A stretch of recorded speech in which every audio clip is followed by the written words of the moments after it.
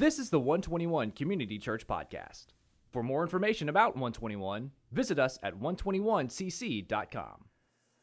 Grateful this morning for the outcome last night for those that were taken hostage at Congregation Beth Israel in Colleyville, and I assume you are as well. A number of you were texting me yesterday, so I know I would assume the majority of us were aware of what was happening.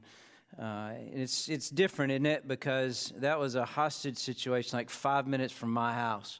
We're accustomed to seeing those, even in our own country, but it's usually not here to track that.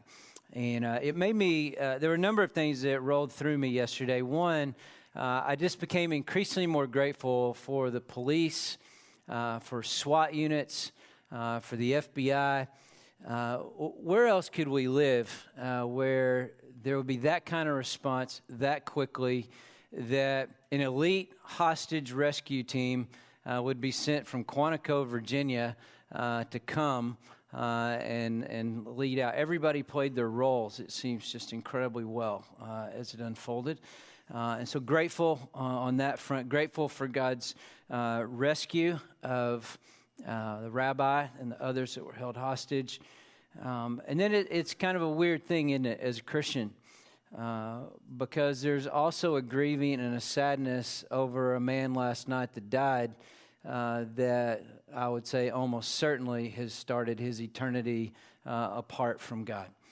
And so it's a challenge to think about those who are perpetrators of things that are so evil, and yet that's still a person. And so there's a mixture of grieving even on that part, but incredibly grateful for the other things. Yesterday, as I was praying, and we've been talking about praying Scripture and learning how to pray Scripture. Some do that already, and then we're just trying to learn together. How can we pray Scripture well? It'll strengthen our lives in prayer to God. And so yesterday, I was asking God, okay, what Scripture do I pray this afternoon? And we know the things to pray about: safety and release and rescue and wisdom for the negotiators and so forth. But what else can I more substantively even add to that from Scripture? And God took me to Psalm 27:1. It says, "The Lord is my light and my salvation. Whom shall I fear? The Lord is the defense of my life. Whom shall I dread?" And my prayer for the rabbi and his congregants was that they would not dread or fear, and that God would be their defender yesterday. And then Psalm 7, verses 9 through 11, I prayed as well, and that God would be a shield about them and a protector for them, and then that God would bring about His justice to bear. And it seems that He did in the way He chose to do that last night. So when we think about praying Scripture, that's one way, an example of doing that. I also thought yesterday afternoon, I thought, how many times can I pray this afternoon for safety and for wisdom? Do I just keep rolling over the same thing? Or is there other things to do? And I was reminded of Jehoshaphat in 2 Chronicles 20. And it's a powerful story that God brought to mind. And Jehoshaphat in 2 Chronicles 20 is the leader of Israel, and he finds out he has enemies about to come at him, other countries that are coming at him, and he's afraid. And I thought that's exactly how yesterday was. People were afraid. And what did Jehoshaphat do? He gathered all the people of Judah together to pray and to fast, and seek God on what to do in this moment. And there were people yesterday that were praying all afternoon, seeking God out on what to do. And I'm grateful for how that was playing out. And so Jehoshaphat has all these people gathered, and then they pray. And he prays this really powerful prayer. And he just says to God, he said, "I know you're powerful, and I know that you can do this, and you can deliver us because you've done it before." And we can look back in our past and we can rehearse the history of how God has rescued and delivered again and again and again. And we know He can do it again.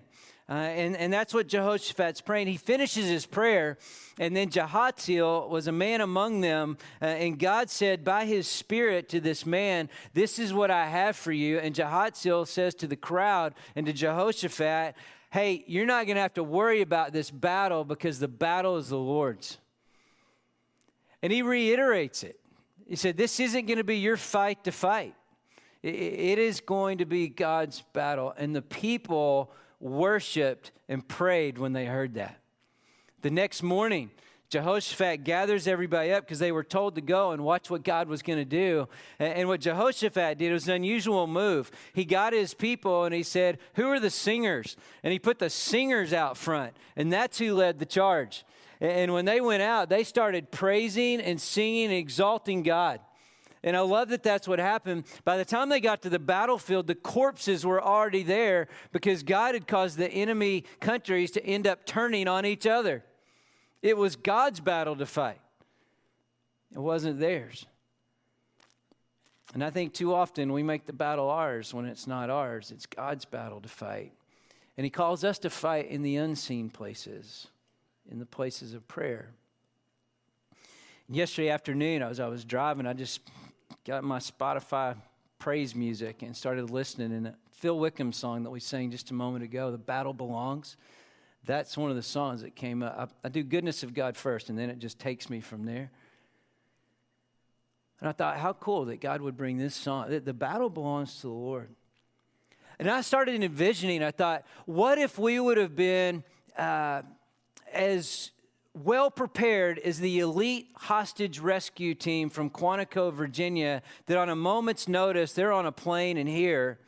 What if we would have gathered up at Good Shepherd Catholic Church's parking lot where everybody else was, kept away from what was going on at Congregation Beth Israel? And what if hundreds of us had gathered up and all we did was just fix our gaze on God and praise and exalt Him while He fights the battle in the midst of our praise of Him? That would have been an unusual way to do it. But I want you to know today, the battle is not against other people today. Whether it was that situation yesterday or any situation we find ourselves in today. That's not where the real battle lies. If you'll turn in your Bibles to Ephesians chapter 6, and we're going to hang out in verses 10 through 20 here in just a moment and continue to think about why we pray.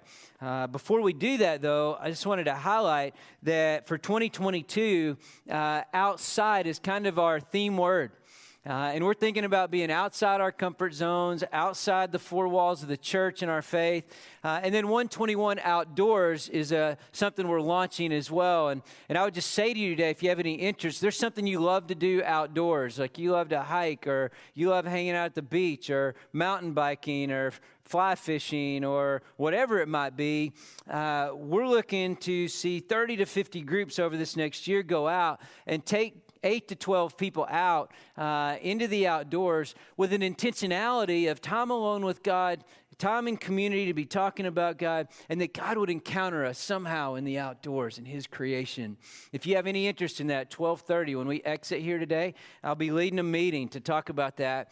And it's just with those who are interested in leading a trip, not if you're interested in being on something, just if you're interested in leading something. If you'll let me know that, we'll try and make sure that you have a lunch available, and we'll have you out by the Cowboy kickoff, all right? So that's fair enough.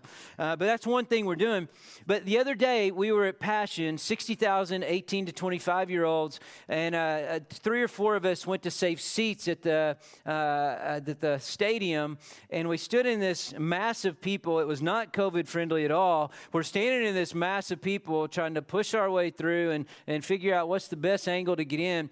And when we got near the place where we could actually get in and go into the stadium, I saw this guy's, the back of his sweatshirt. And I thought, this is one of those weird moments because I love what's on his shirt and I want to get a picture of that. But I'm 57 years old among a bunch of 18 to 20-year-olds. And I thought, is this weird that I'm sitting here taking a picture of some guy's shirt that I could be his dad? And I did it anyway. So the shirt says, life's greatest moments and deepest connections exist outside your comfort zone. Yes, it says. And then in small letters underneath, yes, it says seek discomfort. And I love that because I think that's what happens. I think it's when we're in our uncomfortable moments. I think it's when we're outside our comfort zones that we sometimes have the deepest connections and the most exhilarating moments. I think it's in those times that we actually have to lean on God and not on ourselves anymore, but it's purely leaning on Him in those moments. And so I'm just praying that our church body, that whatever God is calling us to, that in individuals, families, life groups, our church, that we'd be willing to go outside of our comfort zones, apparently like this young man is ready to do as well. One of the ways that makes a lot of us uncomfortable, a thing we think about, is prayer. It's not a comfortable thing for a number of people. And in this time in January, I want us to be thinking about prayer, and I recognize that for some people, you might not know Jesus. And so why pray? It's a great question. If you don't know Jesus, I don't know why you would be interested in praying. That's fair. It could be that you are in a relationship with God, you know Jesus, but you've never really been taught, you never really learned how to pray. Hopefully we're doing some of that in these weeks. It also might be that you've gotten a little bit stale or stagnant, a little bit disinterested. It may be that there's been some hurt and pain, and you're not real interested in talking to God right now. It could be that you have just an incredibly intimate relationship with Him, and you can't imagine how it could be any better. I think we're probably all over the map. Hopefully we can learn together and grow in a way and even get outside of our comfort zones that would cause us to just deeply enjoy and be a part of the different purposes that God has for prayer. We've talked about those the last couple weeks. If you're not caught up, I would encourage you to do so. But the one I want us to talk about today of why pray is because we're in a war. We're in a battle. And I want to talk about warfare prayer today. That's our big idea. And I'm afraid what we've done with prayer, I think this is somewhat fair. I think we've domesticated prayer. By that, I mean we've reduced it to, I have some needs, I have some wants, I have some desires. So it's kind of these domestic things, and I come to God with those things. But maybe you don't even know it, and today will be the first time you realize it, that actually the fiercest battles are fought in prayer in the unseen places. And it might be that you already know that, and the question for today would be, not do you know that, do you practice that? Because that actually says whether you really believe it or not. We can give a mental assent to it, but until it becomes a part of our lives and we're actually practicing and really understand that the real battle is in the unseen. Yesterday, the real battle was not between the negotiators for the FBI and the hostage taker. That's not where the battle was. The real battle was not between the hostage taker and the rabbi and the other hostages. That's not where the real battle was. The real battle was in the unseen places.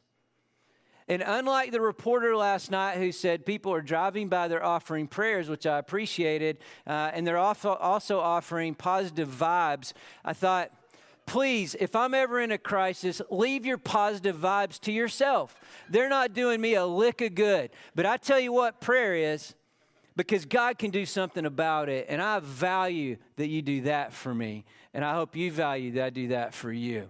So we're talking about going to the unseen places, not throwing out good vibes to you while you're in a crisis.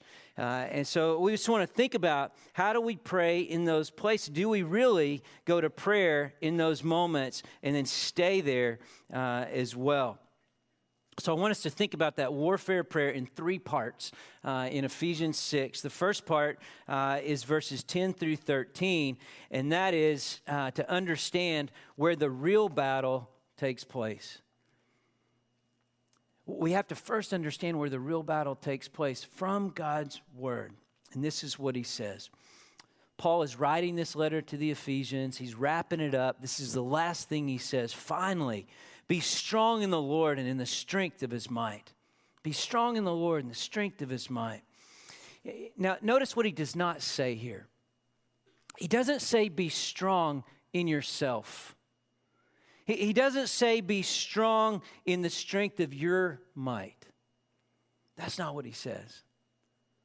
Now, the other day, I'm kind of on a T-shirt roll right now, but the other day I saw somebody wearing a shirt, and it said, "Believe in yourself."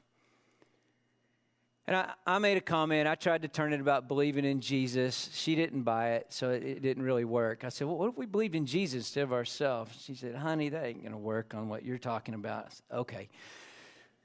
But one of the guys that was with us, after this person left, said, "I don't know what this believe in yourself means, because every time I've believed in myself, it hasn't gone so well."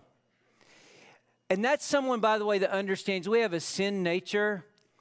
And when we believe in ourselves, we're believing in a tainted part, and that is not going to actually get us through. And that's what Paul is saying. He's not saying, put on your shirt, believe in yourself. He's saying, hey, if you're going to wear a shirt, wear this. Be strong in the Lord and in the strength of his might. And Paul had already talked about in Ephesians how our identity is found in Christ. The way Paul wrote his letters, he's the author of this letter. He would write up front about who God is, who Christ is, who you are in Christ, the potential you have to be in Jesus. And then he would turn it and say, here's the practical things that flow out of who you are. He doesn't start with do these things. He starts with who you are in Christ. And then out of a love for him, you'll want to do those things that he has for you. So he talks about our dealing with Christ, and he says we were dead in our sin, but in Christ we're made alive. So the only way verse 10 is going to make sense to someone is if you've come to the place of recognizing that I was dead in my sin, but now through belief in Jesus Christ and what he did on the cross and the power of the resurrection, now I'm made alive with him. Now that I'm in union with him, I'm connected to him, I'm in Christ, Christ is in me. Now I can be strong in the Lord and in the strength of his might. So I lean on that strength. Then he says, when we're leaning on the strength, this is how we do it. Verse 11, put on the full armor of God. And I'm going to come back to this in just a moment, but Paul gives an image of how we're to actually fight this battle by talking about the armor of the Roman soldiers. Now, Paul was in prison at this time, and he would be chained up potentially to a Roman guard. So he would see this kind of armor all the time. Plus, in that Roman world in which he lived, he had seen it a number of times as well. And he draws an analogy there that's very helpful. But basically, he's saying you got to take something off, and then you're going to put something on here. That's kind of the way Paul writes. You got to take off the old self, and you got something new to put on. And here he says, it's armor that you're putting on. Why? So that you'll be able to stand firm against the schemes of the devil. Specific reason. The reason we put on the armor of God, so we can stand firm against the schemes of the devil. That phrase, stand firm, is in here multiple times. How can we stand firm in an evil age? It was evil then, it's evil now. It's been evil every time in between. How do we stand firm, though? In the midst of that, there's a way to do that. We don't have to always be off balance. We don't always have to be knocked off of our feet. We can stand firm. He gives us the way there. So stand firm. How do you do that? Well, one, you need to recognize the schemes of the devil. Not everybody believes in the devil. And I want our church to be an incredibly safe place for everybody to ask their questions and wrestle through the things that are hard for you to grab hold of. Maybe in your life group this week, you'd have the courage to just tell your life group leader, look, I know we talked about the schemes of the devil. I'm having trouble buying that whole thing. Because if we don't believe there's a devil, then the rest of this doesn't even make any sense. Just to be a little bit of help today, Jesus firmly believed in a real devil. In Matthew 4, one example, the devil came to him full on, 3 temptations. After Jesus resisted him with the word of God, the devil left him and the angels ministered to him. Jesus believed there's a real devil. Peter believed there was a devil. He said in 1 Peter 5:8, Be careful about your adversary, the devil, who prowls around like a roaring lion, seeking someone to devour. Peter believed. James, in 4:7, he believed. He said, resist the devil, and he'll flee from you as you submit to God. So these key people, Jesus himself believed this. So as a follower of Jesus, I believe this. Now, what we need to know about the devil is he's not omnipresent. Well, God is. God is everywhere. Satan is not. He does have a whole array of demons that he unleashes that are everywhere. But he's not everywhere. So we understand who he is. He's a liar. He's an accuser. He's an attacker. He's a deceiver. There's no moral code of ethics with him. It's not a fair fight. So what are ways that he schemes against us? What are the ways that the devil schemes? In 2 Corinthians 2:10 and 11, Paul says, be careful not to let Satan take advantage of you, specifically by having unforgiveness towards someone. One of the ways that Satan schemes, and I think he does this brilliantly, by the way, is by helping us hold on to unforgiveness against people who have hurt us. That unforgiveness turns into bitterness, and Satan gets a stronghold. He gets a hold inside of us. He gets almost a death grip with the unforgiveness and bitterness, and now he's got us. That's one way. He schemes it. So you know what? You shouldn't forgive them because of what they did to you. You've heard it said often about forgiveness. When we choose not to forgive, we're actually the ones that have imprisoned ourselves, not the other person. Is there any unforgiveness you're harboring towards someone? Any bitterness towards them? It's a scheme of the devil to hold you in that. You can be freed up at the cross. That's where the freedom comes and the strength to be able to forgive someone else. How else does the devil scheme? He does it by causing disunity. We've seen that over the last 2 years. He's taken more ways to disunify the body of Christ. He's used politics. He's used local issues. He's used the pandemic and different views of people on the pandemic. He's used politics. He's used race. He's used so many different things to divide the unity of the body of Christ. He is a schemer. He's been brilliant at the divisiveness that he's created.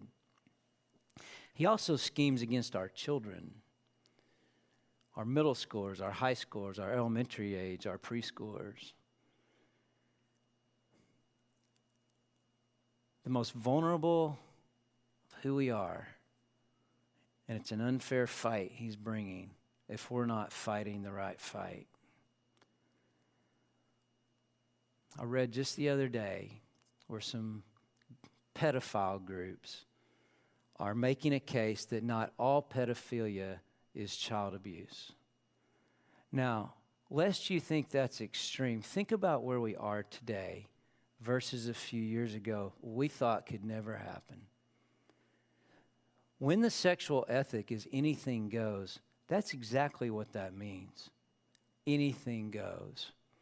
That's happening underneath. You may not see it in mainstream media, you may not see it yet, but that is a push.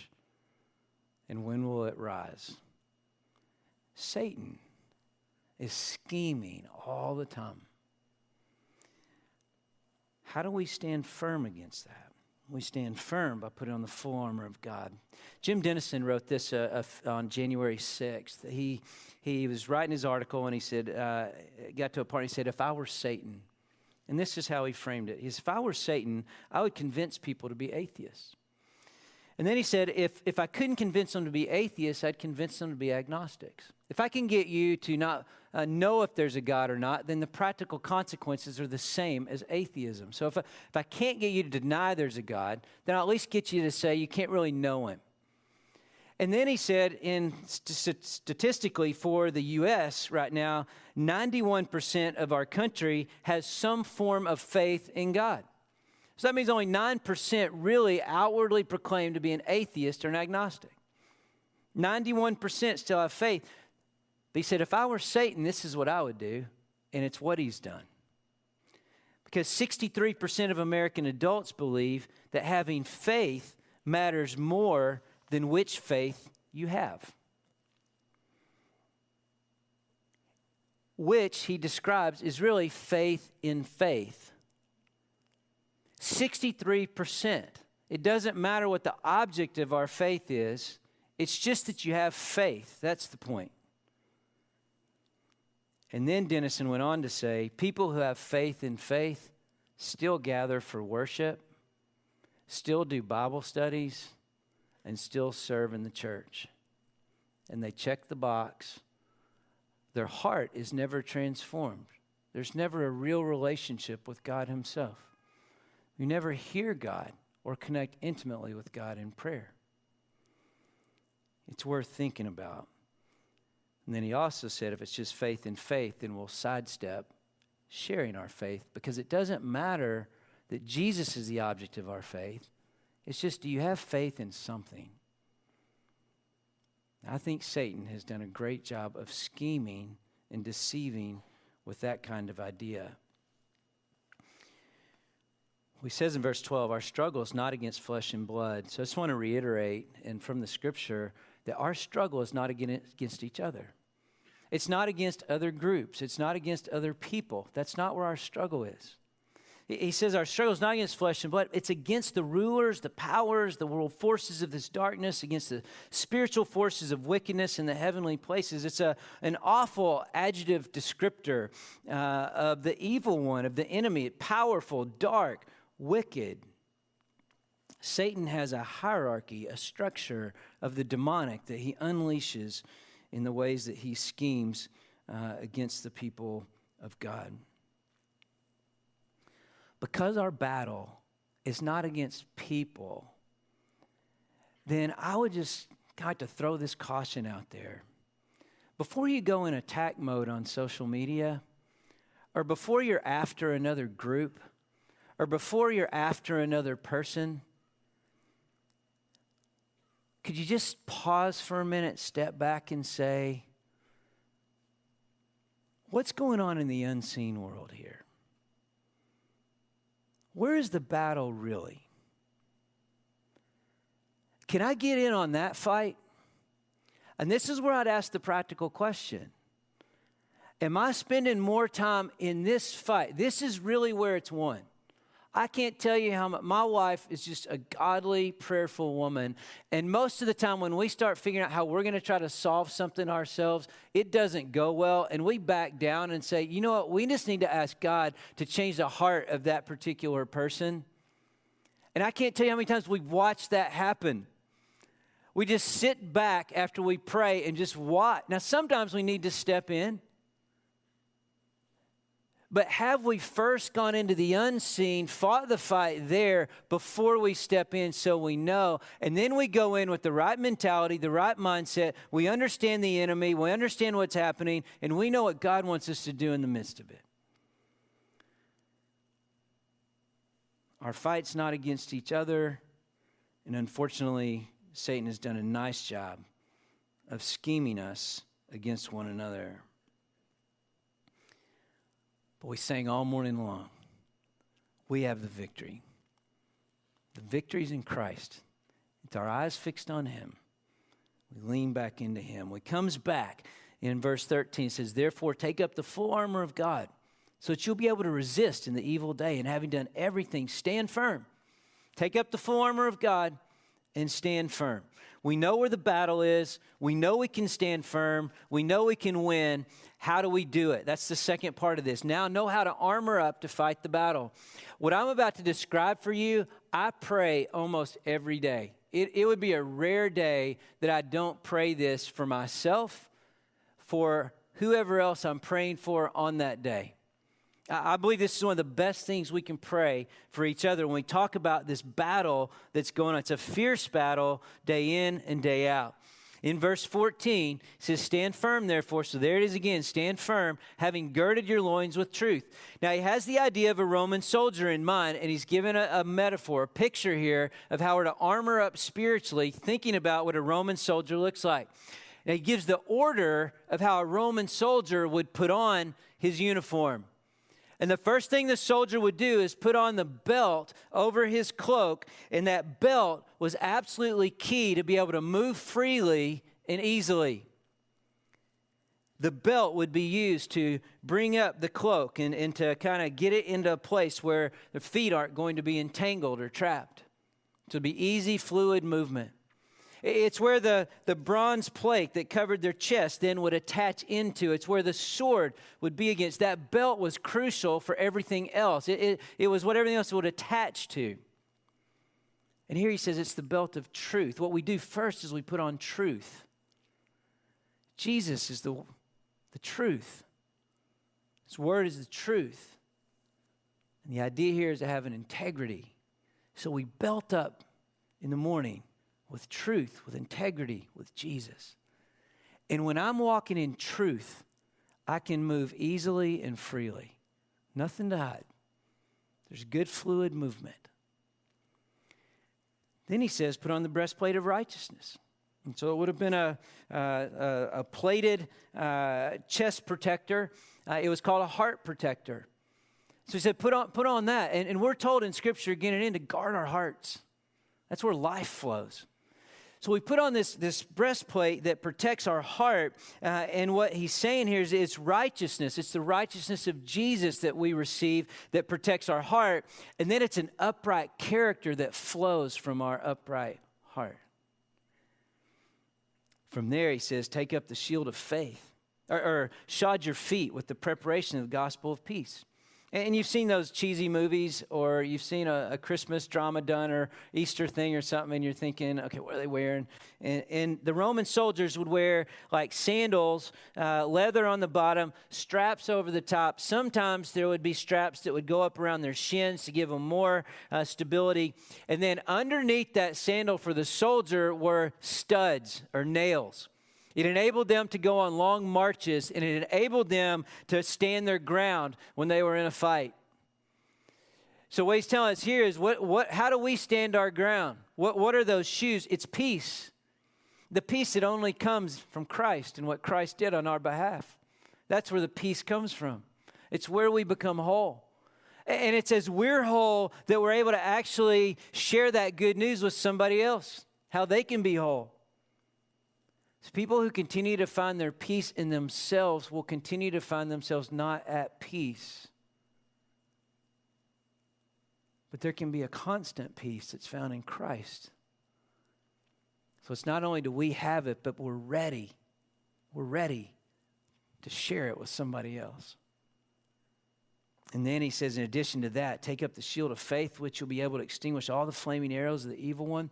So take up the shield. And so now you've got the belt on, that's truth. You got the righteousness covering our hearts. We've got peace that's got our feet on solid ground so we can stand firm. And then there's still exposed parts of the Roman soldier's body. And they had these oblong shields that were made of two pieces of wood. And on one side would be leather that would protect it. And they did that because when they were in battle, people would shoot arrows. They'd have pitch on the end of the arrow, and it would be flaming as it came. When it would hit that leather shield, the shield would take in that flame and extinguish the flame. So their body was protected. It also had a locking mechanism so that they could stand side by side, shoulder to shoulder, and have the shield in front of them to extinguish the flaming darts of the evil one, of their enemy.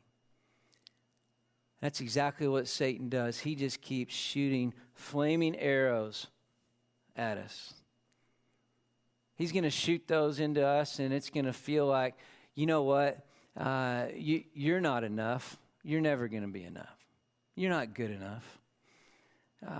He's going to shoot that flaming arrow that says, really? You think God's good with you, with your sexual past? Really? He's going to just fire that arrow right at you, flaming. Really? You've got that addiction. You never get past it. You keep coming back, confessing it. You keep losing. Really? You really think God loves you? You really think you're worthwhile? That's the flaming arrows. He just keeps firing them. But you know what? The shield of faith faith in God and his promises and what he says about me. So we try to talk so much about who we are in Christ. No, Satan, you don't get to say that to me today, because there's no condemnation for those who are in Christ Jesus. I'm good, thank you very much. He's covered me at the cross. And you might be picking at that one thing that I haven't told everybody else because it's too embarrassing and too shameful to think about saying it. And you can fling that arrow at me, but I want you to know today that what I understand about Jesus is in the deepest crevice of my soul, where I've got the sin the most hidden and it's eaten me up, that Jesus on the cross has covered that one too. So you don't get to get me on that either. And I want you to know today, you can free up by getting that sin out of isolation and out of the dark. In James 5, we're told to confess our sins to one another, to pray for each other, and we'll be healed. There's something that happens when we quit holding on, as someone said a couple weeks ago, to that last 2% of sin that we don't want our spouse to know, we don't want our kids to know, we don't want our best friend to know. We're hiding it. We think we're doing a good job of it, but it's robbed us of life. And I want you to know Satan doesn't have power to have that over you. There is a shield of faith that says we're safe in Jesus, so I can say whatever because I don't have condemnation from him, and he's the one that matters today. Got that shield of faith and the helmet of salvation. They put on that helmet and that salvation at the cross. We know that the power of sin was broken so that whatever those addictions are, whatever that besetting sin is, we don't have to lose to that today. The power has been lost and taken away at the cross. But do we claim it? Do we appropriate? Do we think about that and remind ourselves, oh yeah, I've been forgiven of that. He took care of that. I don't have to live in regret. I'm good today, and I'm reminded that that doesn't have power over me. It's been broken. And then the sword of the Spirit, that's God's word. It's able to judge the thoughts and intentions of the heart. It's an offensive and a defensive weapon. Sometimes when we hear God's word, we might feel conviction or guilt or strength. It's because God's word goes into the very core of who you are and who I am. His word can see the depth of our thoughts. No one will ever know the full depth of your thoughts and your hurt and your pain. No human will ever be able to fully get that. But God sees to the very depth of who we are. And his word, it penetrates that and it stirs. And if we move on it, then he frees us with his word. This is the armor that we're putting on when he says, take up the armor. This is what we do so that we can walk and walk well. Yesterday, every FBI soldier, if you've seen any video footage, looking at just the way they were equipped and armored up last night. Not one FBI agent showed up ill-equipped and not armored and ready for the task at hand. They had every protective equipment and offensive equipment they needed to be able to do their job. Let me do it on a lighter note. This afternoon, the Cowboys play the 49ers. Dak Prescott will not be sent out on the field without a helmet, without shoulder pads, without whatever else he's covering himself with, without what he needs to cover his legs with. He will not get sent out there just in his street clothes to play the game this afternoon and expect that some 350-pound interior defensive lineman is going to come in and he's going to come out okay like that. No, he will be completely, as much as they can do to protect him, he will be protected. You would never send anybody out. Any of the games today, there won't be anybody out there unprotected, the best that they can be protected. And yet I'm afraid that in the most important place where we need to protect our spouses, to protect our children, protect our friends, protect our life groups, protect our church, I wonder if we send our spouses out every day unprotected and susceptible to the enemy to undo.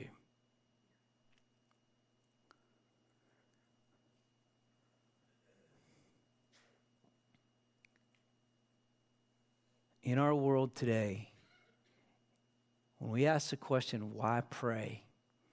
It is crucial that we go to battle for the purity of both husband and wife.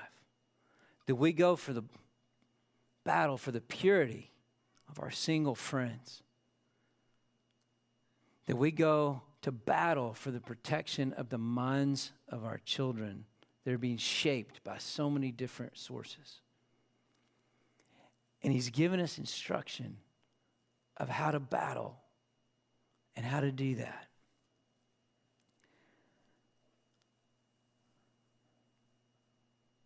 And the way we do it in verses 18 through 20 is to engage in full-on prayer so we can keep winning.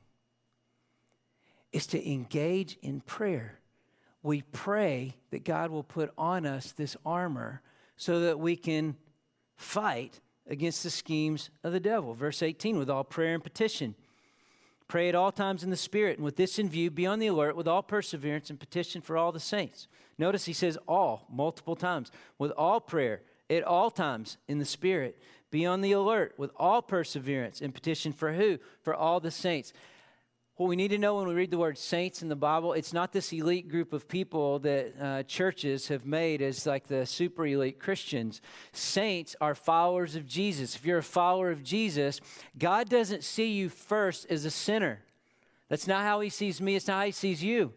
He sees you as a saint, as a son, as a daughter. Yes, you struggle with sin. Yes, I battle with sin. That's not the primary way he sees us.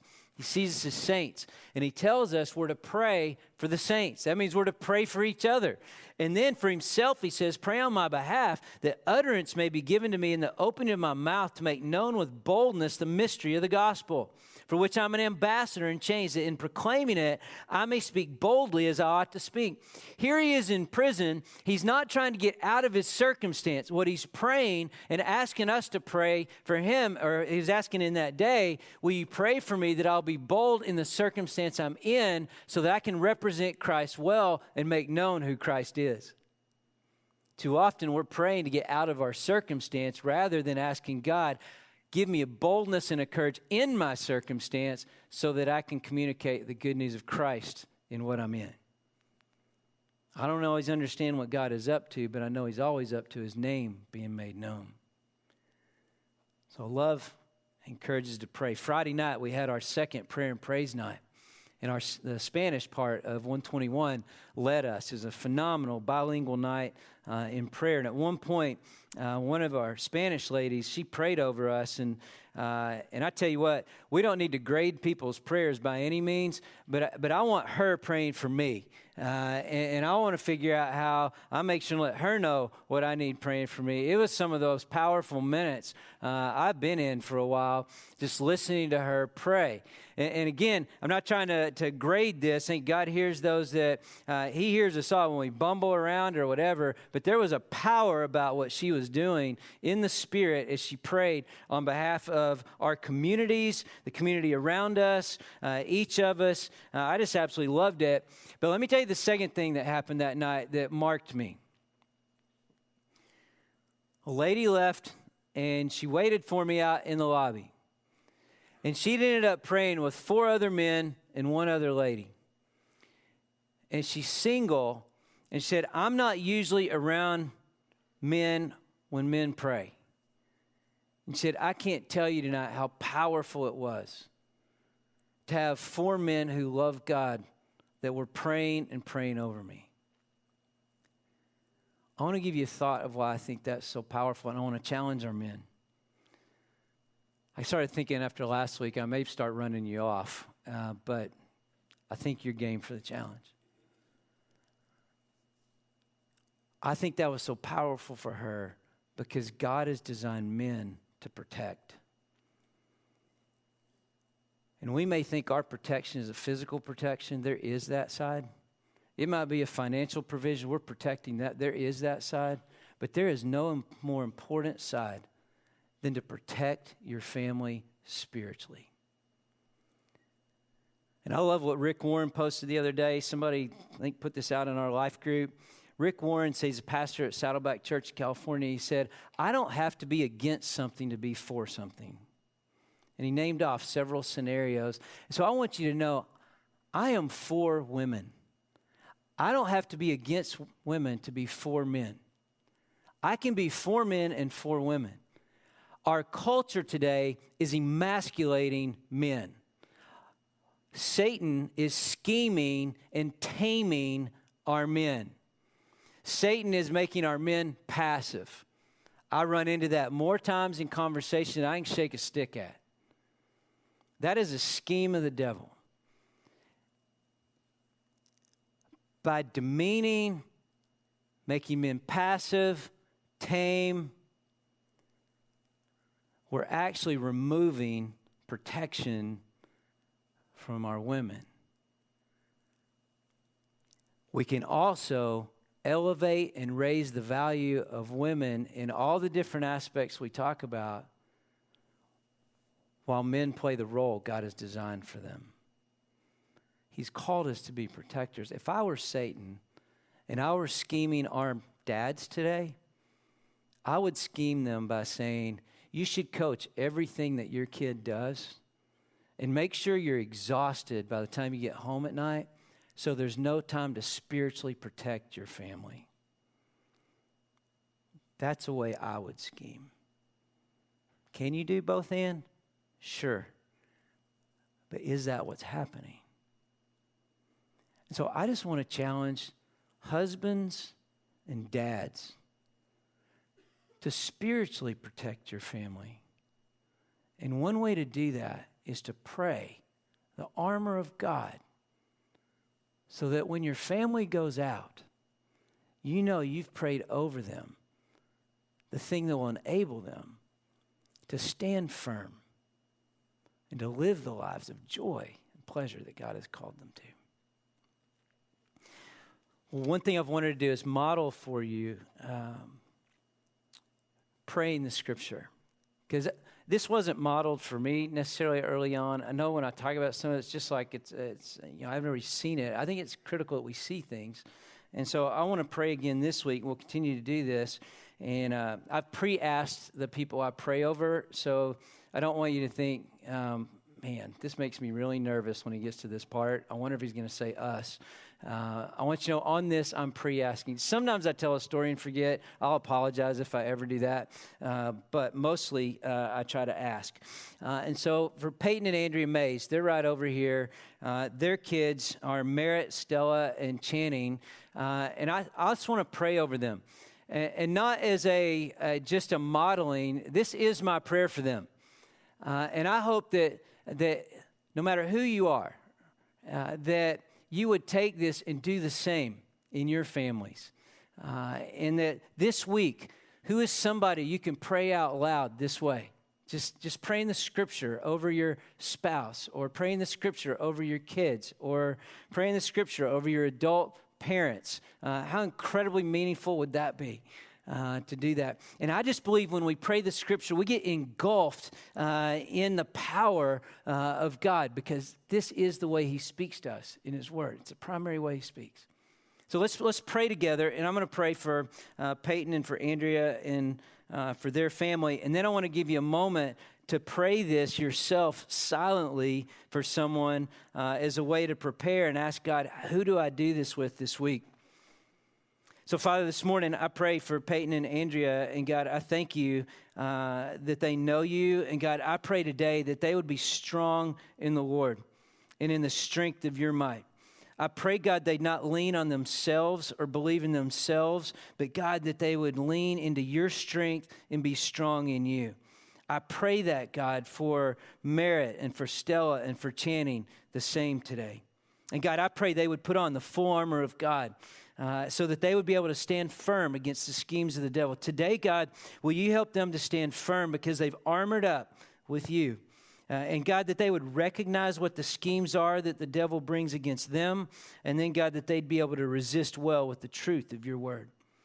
Father, I pray that they would know, that their family would know their struggle is not against flesh and blood today. It's not against anyone in the family. It's not against their friends. It's not against people at school. God, today that they would know that it's against the rulers, the powers, the world forces of this darkness, the spiritual forces of wickedness in the heavenly places.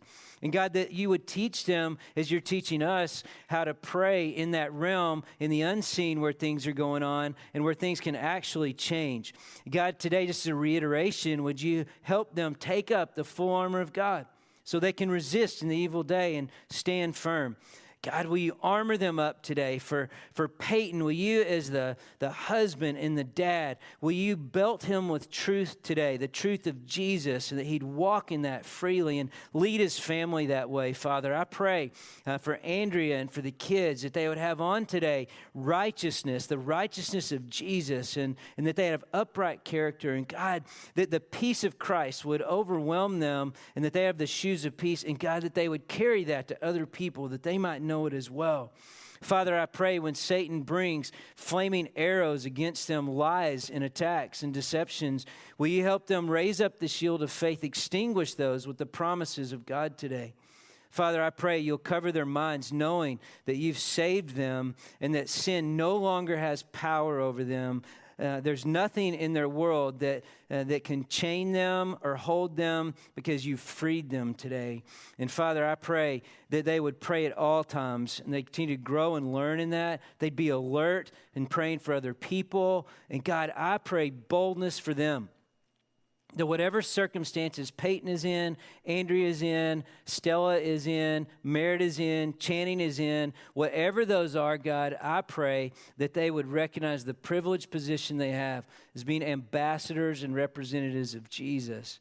And Father, that they would make known the gospel of Christ, which actually brings true hope today. And I pray that in Jesus' name. Amen. Will you just quietly, if you have your Bibles or an app, pray Ephesians 6:10-20 for somebody. And then ask God, how do you want me to do that? How many times can I do this week with multiple people, my family, whoever it is? And that we might be a people who pray and that we're engaged where the real war is taking place in the unseen spots. You've been listening to the 121 Community Church Podcast. For more information about 121, visit us at 121cc.com.